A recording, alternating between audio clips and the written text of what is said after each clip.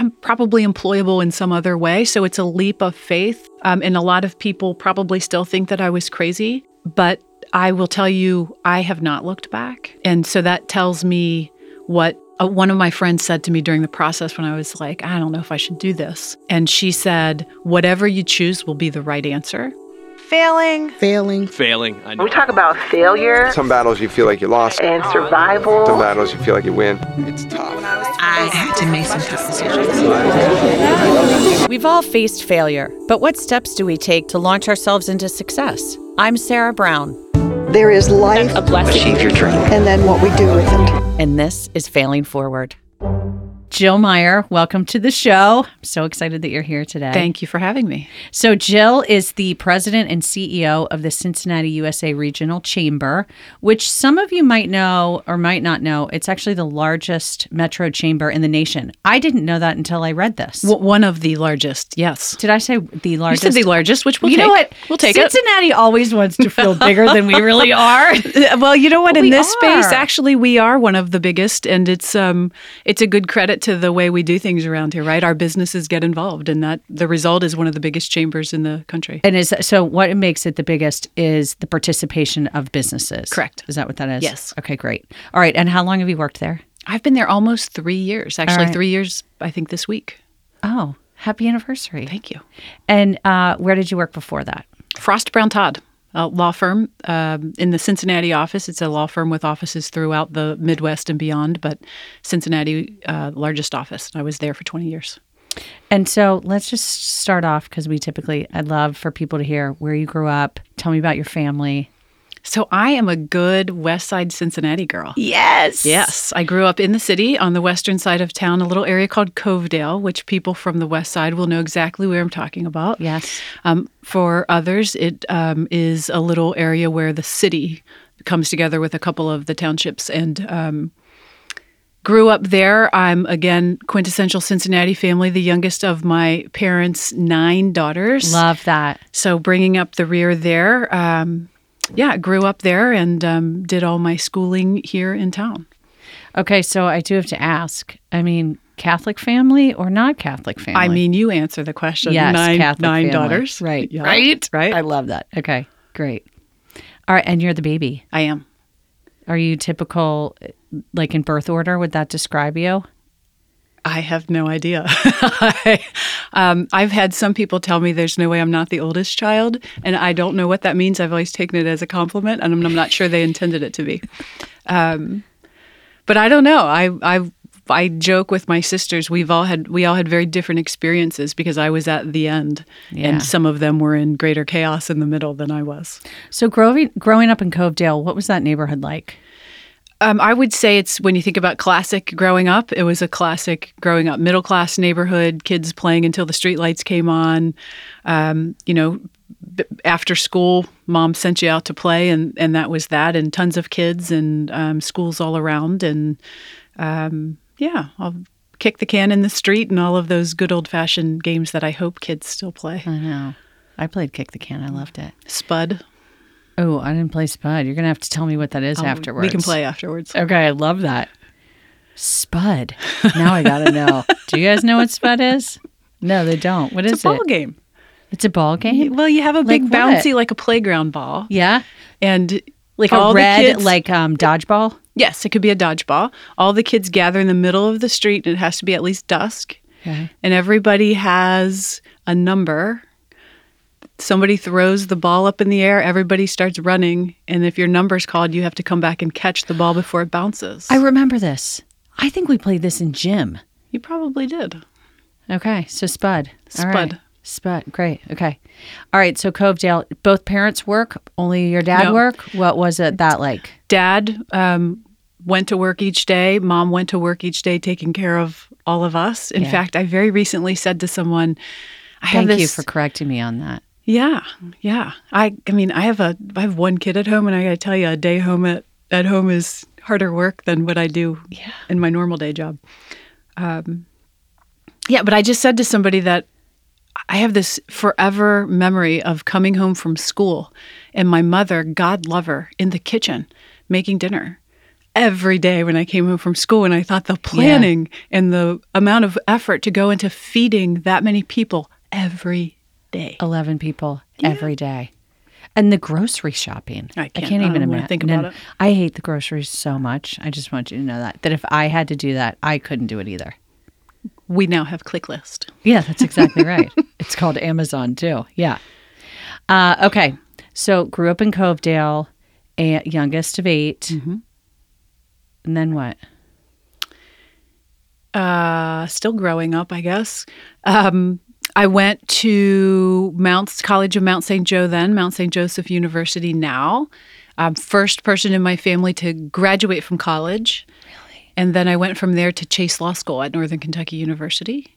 So first generation college. Yes. That's amazing. Did you always know that you wanted to go?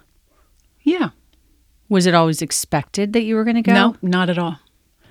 In fact, I had a few of my sisters went for a few years or for however long they went. I was a kid, so I remember them going, but I don't remember the full conversation. And others of my sisters got employment out of high school and did quite well. And mom and dad were, whatever you do to make yourself happy and to make sure you can support yourself, you do it. Awesome.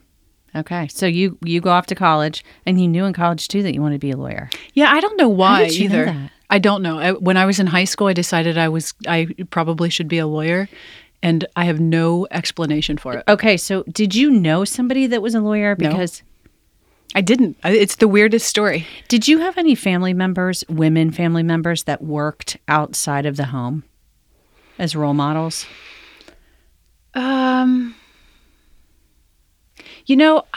I'll answer that two ways.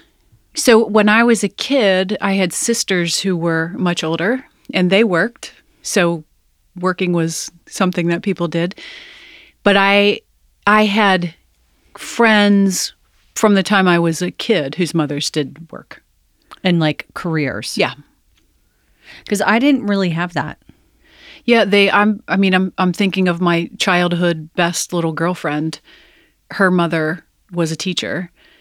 And my other little best girlfriend, I had two of them who were a teacher and one who was a nurse, which is interesting just given the evolution of careers and women and where they are.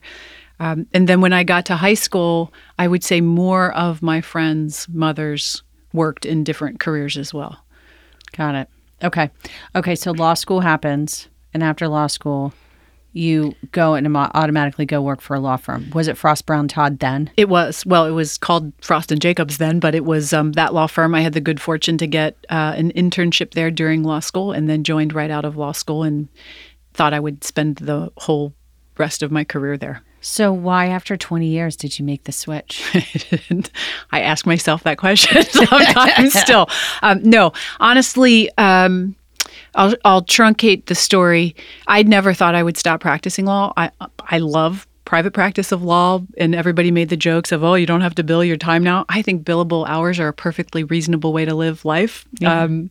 And I loved my clients. The firm was phenomenal. Everything was good. And then along came an opportunity presented to me to come over and lead the chamber.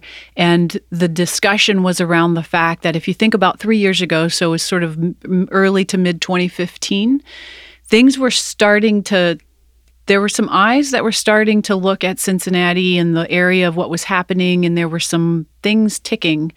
And the conversation was, can you come over and build some serious strategy and start executing, because we cannot let this momentum get by.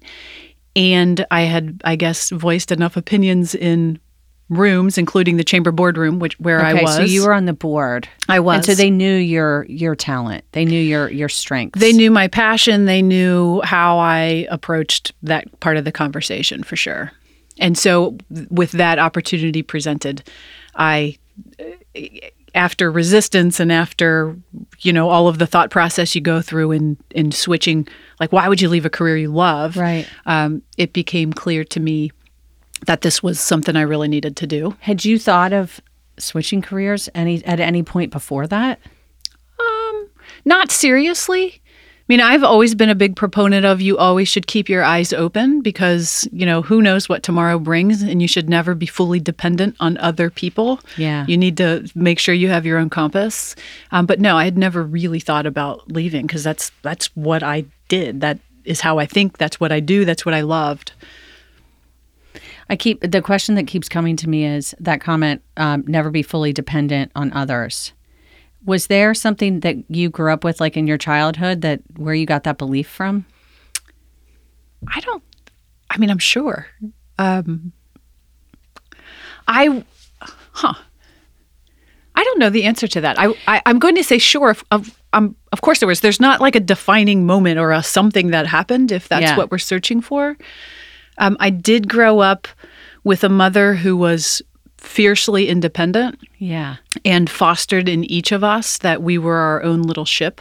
The joke, growing up with a house full of girls, I'm sure my mom and dad heard it all. But my sisters and I will joke now. My mom's since passed, but she would say to us, I don't care what everybody else is doing, and it doesn't matter. Nobody's looking at you anyway.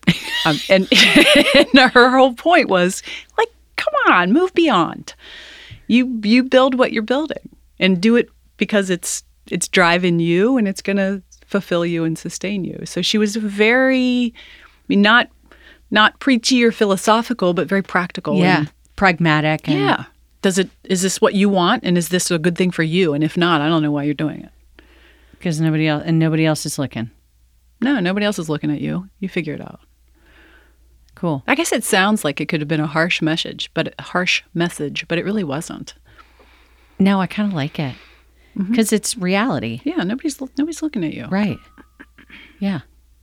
Okay. So, where were we? I just had to ask about that question. The independent streak. This is what I wanted to tell you for that. So for me, I can remember probably in grade school where my mom stayed home and took care of us. My dad worked. My dad did really well, but he was commissioned. So every month it was a new month, right? Right. And every month it was a little stressful at the beginning of the month. And again, he did really well. But you never knew. But you never knew. And I can remember thinking, I'm never going to live that way. I'm going to work. Yep. I'm not going to depend on my husband. And for some people, that's a beautiful thing because that's very trusting with or partner, whoever it might be. Yeah. But for me, it just wasn't the right thing. And that was my moment. Yeah. So as you were talking, I was thinking about, the question you had earlier about birth order. I do think there's some element of I was the last one. Whether you want to say mom and dad were tired, they'd been there, done that, nothing surprised them. Yeah. But I had a lot of independence as a little one. And, in some regard, I had all of these sisters who were constantly watching me. But by the same token, they all had their own lives and they were in many regards much older, right? Not too concerned with what I was doing. And so I think I probably had a lot of freedom and figured out how to get things done my way, and that I probably could get it done my way if I wanted to. Yeah. And so that probably was an imprint a little bit. As I'm sort of thinking through it.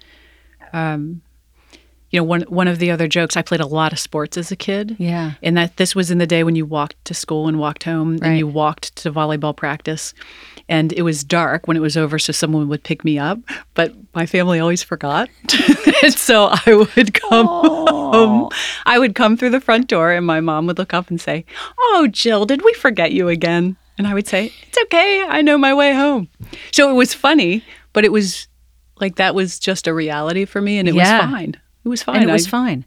But that was so resilient of you. You're like, oh, okay. But I think that's the last kid when you're either getting too much attention or not any attention, or, mom's busy and everybody else is doing their own thing. You sort of figure out how to make things roll. Yeah. And not get, concern's probably the wrong word, but not get rattled because somebody didn't come get you. Or, right. Yeah. Yeah, like, I know how to get home anyway. Right. I love that. Okay, great. All right. So for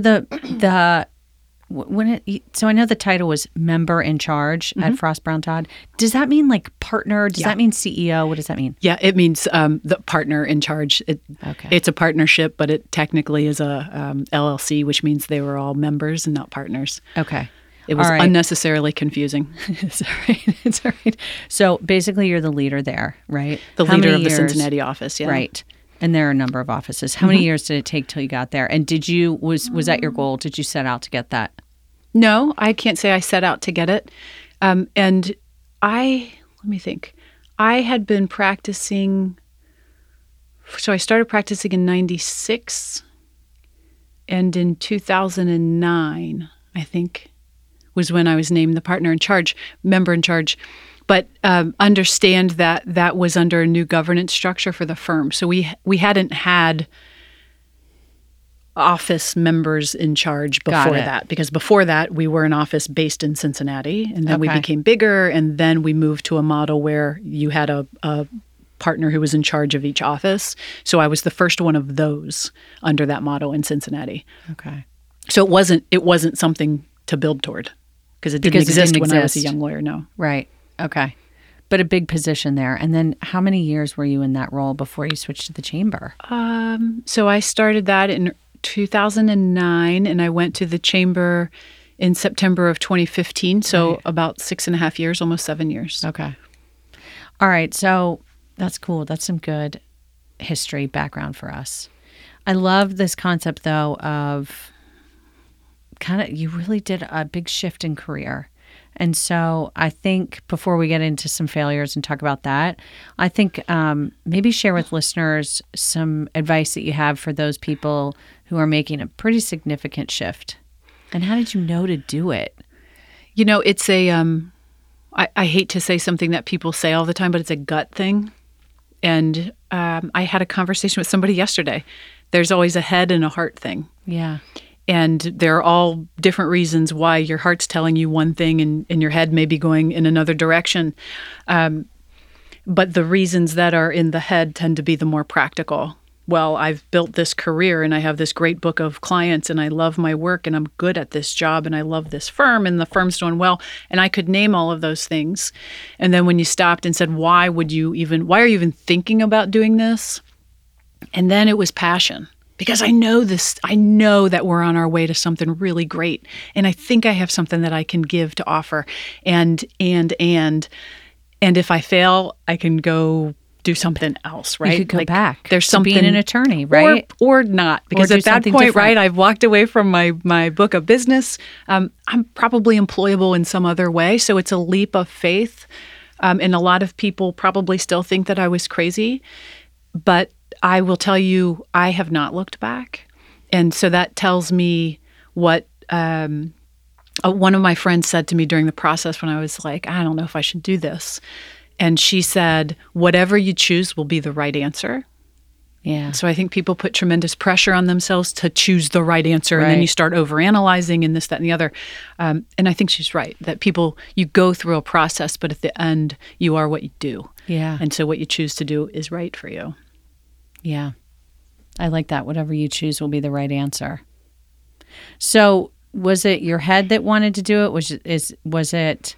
No. I mean, it was all passion and heart for you. Yeah. I mean, not as much logic. No. If you were to plot out somebody's career on a map or wherever you did it, you would say, Jill started here and this is what she started building and this is where she's going and this is what she's doing. And she's going to walk away from that. In fact, my last day in the office after I had, client by client, matter by matter, handed off to somebody and made sure everybody was all good and they were in good hands and everything was going to be just fine. I had the sheet that had all my clients and matters listed to do a one more. Did I get everything? Have I attended everything? And then it hit me like, oh, yeah, I'm walking away from this. And I walked into the office of one of my partners who's a dear friend, and I just held the piece of paper up and said, am I crazy to walk away from this? And without missing a beat, he looked up and said, well, of course you are. But that's why you're Jill, and that's what makes you Jill. You've always been a little bit crazy. Oh, I love that. And I said, okay, good. This is all going to be just fine. Right. This is meant to be then. Yeah. So, advice for people, listen to the gut. Yeah, and really listen to your gut. So get out of your head. I'm not saying that there's no logic that should come into play. Yeah. But try to get out of your head a little bit and just let it talk to you. I think the key, too, that you mentioned was passion. You need to be passionate about the job. Yeah. So for me, in starting Blown, the blow dry bar, I was passionate about starting a new business. I can't say I was passionate about hair, right? Right. I But wanted it was a new opportunity. It was a new opportunity. I'm like, I'm going to try this. Did I live and breathe hair? No. But I think the key, if I were to change it now, I would say it needs to be a business that I'm super passionate about. Yeah, and some people would say, "Well, I'm passionate about a lot of things." I would say, "No, you're not," and it's those things that you really you can't fully explain why you're so interested in them. That is really where your passions lie, and some of us are really fortunate to find those at a time where we can play around a little bit with it. Yeah. Some people find those things when they're retired or in a place where they're not happy with what they're doing. But I think it's almost the inexplicable engagement you have with something that you can't quite put your finger on why this excites me so much. That's where you're going to find your passion points. And when you are lucky enough to find those, I would be a huge advocate to anyone to walk away from reason and logic and follow it. And I say this being one of the most logical people I know. It's almost to a fault. Okay, so I want to know about your passions, but I also want to know, how do you find that passion? And you started to talk about it, but how do people find their passion? I think you gotta put yourself out there. Allowing yourself the space to explore. You have to be curious. If you're not curious, learn how to be curious. You can learn. You have to be comfortable being uncomfortable. Hold on. How do you learn how to be? I know how you can learn to be uncomfortable, but how do you learn how to be curious? Let's talk about both of those. Well, I will say I have the good fortune I was born curious, right? I've always asked the question why and was never quite satisfied, and some kids are just wired that way. Yeah. I think that everybody, and this is the overly logical me, I think that even for people who aren't necessarily intrigued to say, I wonder what's actually behind that door and why is it locked all the time? And I'm going to see if I can figure out how to unlock it and see what's in there. There's something that even a very logical, I'm not so interested, there's something there they can learn that feeds something in them. And it's a combination of people saying, I'm content with what's in front of me right now, which is great. It's great to be content. But what if you could be more content? Or what if there's a little slice of something that you don't even know exists that might just surprise you? What if you meet somebody who's really interesting? Or what if you find you discover something, or you find something that's sparks a memory. Like they're just, you can teach yourself to venture into some things because there's always going to be something. And I think some people just aren't born curious. They're perfectly content here, and that's wonderful. Right. But for other people, I think there's an opportunity to push themselves a little bit out of their comfort zone. And what you find outside of your comfort zone, you may never know how happy and intrigued you can be unless you put yourself out there. And if you're content to keep yourself in your perfectly happy world, you'll be happy, but you might be extraordinarily happy and fulfilled in a way you never knew existed if you can just push yourself outside of your zone. And everybody can do that in some regard, whether it's personal or business or religious or you name it. Okay, so I'm going to recap it. So finding your passion is around, I'm going to reframe this, but building your curious muscle, right? Be curious. And you can be curious by getting out of your comfort zone and trying new things. I would say that's one way, right, for people to find their passions. Because what I think a lot of people do, and it makes perfect sense, I'm going to pick one example. There are lots of examples. I graduate from high school. I get a job or I go to college. I get a job to support myself because that's what I'm supposed to do. Right. And then I do things that come to me. And I'll do some things that I know that I like to do. And I will live my life that way and I'll be happy. And you probably will be happy. But what if you were open to saying, this weekend, instead of going to the restaurant where I like to go to for brunch, I'm going to instead walk across that bridge into this neighborhood and find a restaurant I've never heard of and eat there. Right. Some people would say, why would I do this? Exert energy. I know what I like. I'll go get it. Well, because you might find something you really like. That's a really simple example, and it's not the only way, but I think people have so much going on in their lives that it's a luxury to stop and break out of what you should be doing. I'm putting that down. Break out of what you should be doing. Well, for whatever reason, right? I should work today because I should go to this church because I should go to bed early tonight because I should not have one more glass of wine because, right? Or bourbon in your case. As the case may be.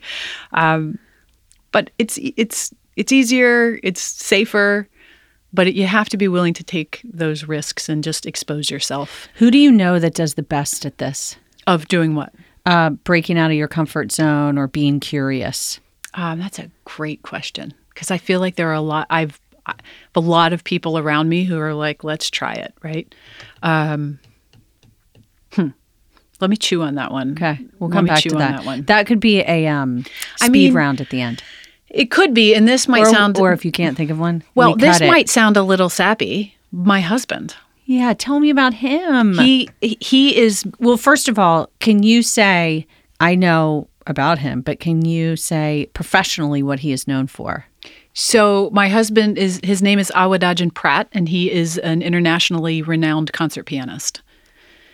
And everybody in the studio was talking about it before you came. He's not only that, but he's also just a really cool guy, right? And his music abilities are mind-blowing because he's also a violinist. He's also a conductor. He's on a whole different planet when it comes to these things. Do you think some musicians are more curious than others? Yes. They operate in a different wave of life than others. They explore differently. They hear things differently. They process differently. I absolutely. Do you think your believe that. son's going to be a musician? Well, he is a violinist right now, He a little is? budding one. Yeah, he's been taking lessons for about a year, and he loves it. Wait, and how old is he? He turned 5 in April, so he's Okay. 5.5. Okay. So Awadajan is, and I don't know if this is a product of what he does or if what he does is a product of this is how he is, but tremendously successful, but engaged and interested, and just so many components of the world. So it's not all music, right? He likes history. He likes to joke that he's a better lawyer than I am because he once got himself out of a traffic ticket. He loves food and can tell you a million things about food and wine and cooking and cars. Like, so it's because he's curious, right? He's also really smart, but he takes the time to say there is something that is going to add some richness to my life if I hang around with this for a while. Yeah. And it makes him a really interesting person to hang around. I bet he would be so awesome to have it at a dinner party. You know some dinner parties that you go to and you get seated next to the person that's so super cool and interesting? Yeah, he's that guy. Right? Uh-huh. I And like for that. the record, I never get to sit next to him at dinner parties because they always you don't. separate the husband and wife. Right. I know. They're like, you see him enough of him. Yeah, right. Yeah. No, he's that guy. Okay, so he would be an example of curious. There's a component of it too that comes with not being intimidated by the unknown. Right? Not being afraid or fearful of the unknown too. Yeah, like maybe I'll look stupid if I ask this question, but who cares because I want to know the answer. Yep. Or I'm going to try to pronounce this word in a different language and I'll probably botch it, but I'll learn how to say it and I Yeah. might make a new friend. Those kinds of things don't. Can he laugh at himself, I guess? Yes. Yeah. Yeah. I think most people are not as comfortable being so vulnerable. I think that's a key too, right? Yeah. I mean, putting yourself out there is not easy. No. And at least in this day and age, people are trained to follow these rules and do this really well and look good and act a certain, right? I mean, Yeah. there are norms that people are conditioned to follow. And you know, that's part of our mission is that we want people to see failure as opportunity. It's not a 4-letter word. It's something that's that can become positive, and that could be that could range from anything, a business failing, Right. to, maybe looking silly or stupid Yeah. because you pronounced a word incorrectly. Yeah. Right? Right. And in all of it, there is opportunity for growth. So how big the failure, maybe you look stupid in front of a group of people you'll never see again. Big deal. Right. Maybe you drive the business into the ground because you didn't know better. Right. You've learned. Yeah. Okay. I super dig that. So our curious thing, that is our theme, and I really like it a lot. And it's about finding your passion, right? Mm-hmm. That's part of finding your passion. So I want to know a couple of your passions, and then let's get into some good failure stories that you've got. What do you love to do? What do you get? What are you happy or brings you joy? I prefer the joy word yeah. versus happy. Joy is a good word. So I could take this in a lot of directions. I will tell you a place of joy for me personally is in a forest, a big forest with maybe a friend or maybe alone, but hiking and exploring and smelling the smells and hearing the sounds and feeling the smallness of you in the midst of something you have no control over, but is there for beauty for you, for exploration. That is a place that it will always has been and will always be my place of just pure joy. And peace too. Yes. Head clearing, relaxing, invigorating, all of those things tied up into one. I respect people who can go and do that alone. I think that is remarkable. It's a different kind of head clearing, right? I've spent a ton of time hiking alone, much to the chagrin of people in my life. I haven't done so much of that since I don't practice law anymore. So I used to travel a lot more. And when I would travel, if there was some good hiking nearby, I would either build it into my days there. Because if you're off in another city taking depositions or in court or doing whatever you're doing, boy, a good head clearing hour is a good thing. Yeah. But I used to spend a lot of time doing that. Okay. So that's your joy right there. Mm-hmm. Alone, preferably, but if you can go with others, that's... I would say no. there's a time and a place to be alone and otherwise to share it. So back to my little critter, he's beginning to go on small hikes with me, and Yeah. exploring the forest through the eyes of your 5-year-old is a whole different world of joy. God. Totally different, right? Mhm. Yeah. Okay. Let's... any others that you want to talk about passion-wise? Yeah, I mean, it seems boring to say that hiking is my passion. It's No, just it what I like doesn't. to do. Because I like that it brings up this whole concept around joy, which I'm super into right now. We do posts every week because we recommend joy, play, and self-care. Yeah. And people aren't doing fun or No. play anymore, Yeah. right? Yeah. It's like work. Scripted, yeah, unscripted play and whatever that leads to. Like who plays like a kid anymore? Well, and even if you have one, let's be honest. Right. Kids don't run out in the street and play kick the can anymore until Yeah. you get called to come in. They Yeah. I mean, in some neighborhoods you do, I'm sure. Yeah. I suspect. It's not where I am right now. Yeah. But no, there are other things. I mean, I tend to be a people person. So while I like an alone hike in the forest and I like a good read, I like to read a lot. I also, at the end of the week, like give me a bottle of wine and a couple of good friends and let us just unwind together and laugh and, talk about the week or what's ahead. Yeah. So, yeah, I would say nothing exotic in my passions, but Well, the forest is pretty nifty. I like that. forest is a good place. Yeah, it is a good place. It's a good place to hang. I just like the word forest too. You could have said woods or mountain, but forest is like It's the a cool, forest. old-fashioned kind of word. I didn't even think about that. It is. It's like the Isn't Winnie the it? Pooh word. Yeah, I'll meet I you really in the liked forest. it. Yeah, meet you in the forest. Okay, let's get into your failing. Any really good? So here's the question that I always ask people, and I've had different responses. But has there ever been an experience that you've had that either brought you to your knees and humbled you, that you would share that people could learn from?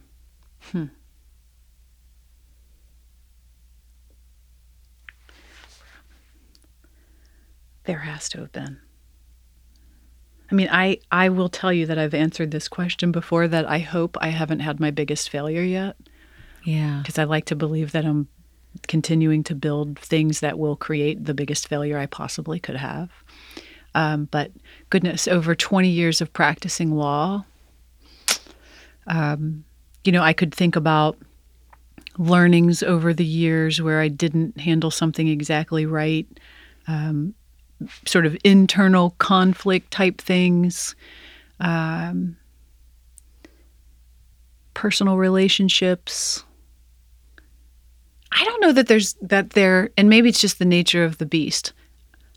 I don't know that there's something that brings me to my knees over it. Yeah. I can be very hard on myself, as a lot of people can. But I tend to, and I'm like this, whether it's a failure in a work situation or if there's a disagreement in a personal situation, I'm a put it on the table, deal with it, and move on type of a person, which is not always the healthy way to do it. But I don't like to be bogged down in stuff. I think that actually is the healthy way of dealing it, right? Because then you face it head on. Yeah, but come to a solution and then move on. But there are other people involved, and not everybody processes the same way. And sometimes I have come to learn, you hurt people's feelings more when you dust it off and keep going, and then they think you didn't really care. So there are a lot of those personal learnings. So listeners, one of the questions that somebody on my team asked was to ask Jill her thoughts on work-life balance. And before I started to ask that, I said to Jill, I don't really know if I want to talk about work-life balance because I feel like women get asked that question more than men do. And it's sort of a trigger for me. Or maybe trigger's not the right word. What would be the right word, Jill? It's kind of like an annoyance factor. It's an annoyance factor. Yeah. Can you talk about this? Let's talk about this. Yeah, because what I said to you was I hate talking about work-life balance. I think it's a myth.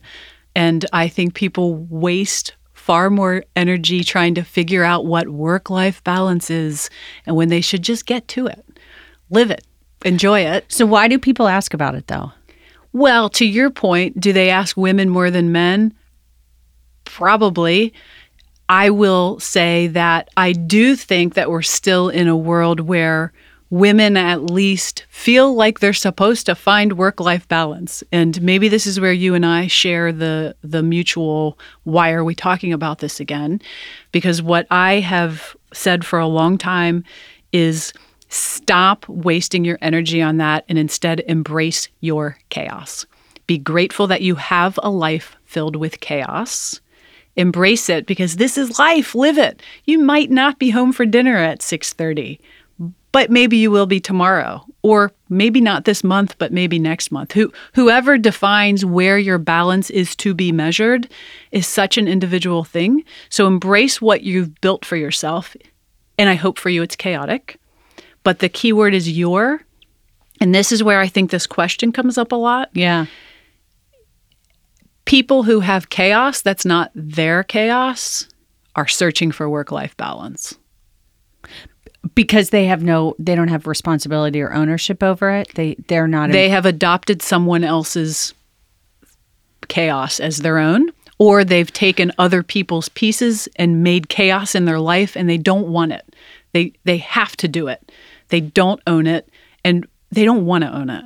And got it. And I appreciate full well that we're not always at times in our life and in positions where we can just reject and do exactly what I want to do. That's not reality either. Yeah. But there is always something within your kernel of ownership to say, you know what, I appreciate this opportunity.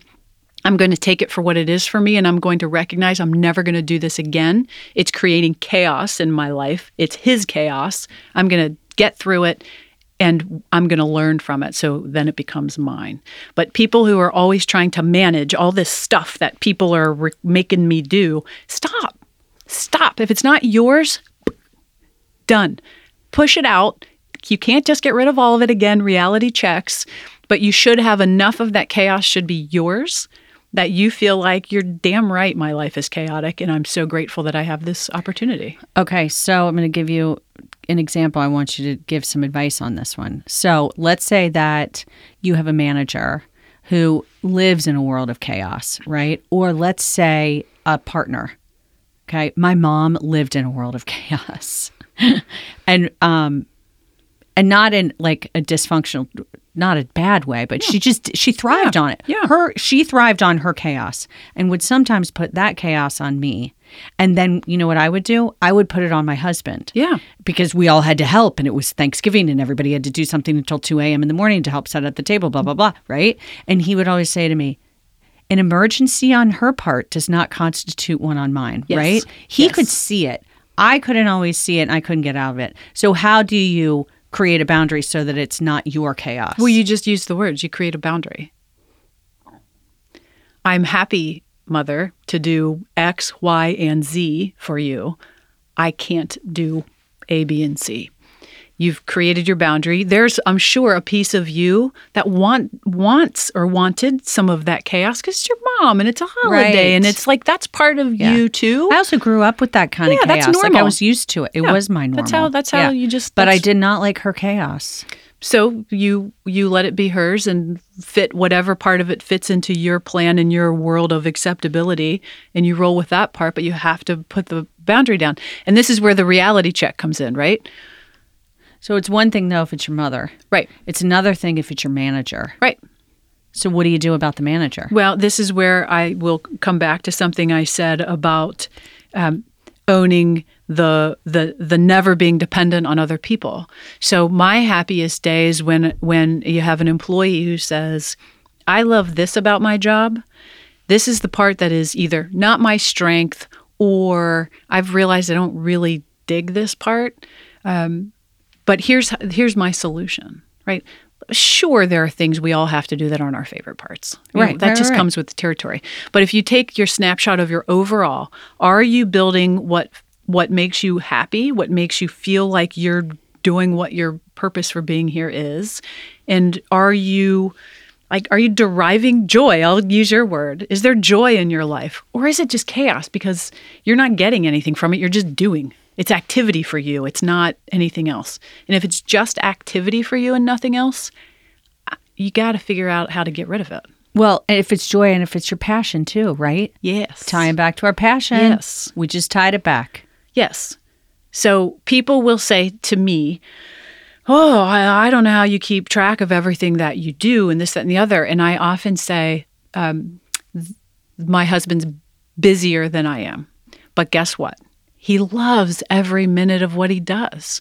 And I love every minute of what I do. So if you put our schedules on top of each other Yes. and people have and said, your poor child, he doesn't have a hope. And I'm like, no, he's learning that you figure it out, right? Yeah. Like there's something that you should love and it should take up some of your time. Yeah. And you should share it with other people and you should become a master at it.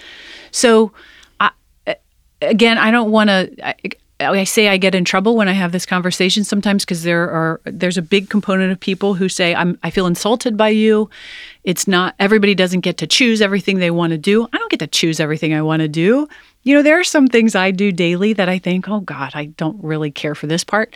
But overall, I am tremendously blessed to have the opportunities that I have. And is it chaotic? Absolutely. Do I get off at the end of the week, get off the merry-go-round sometimes and think, what just happened? Yeah. Yes. But that merry-go-round ride is fun.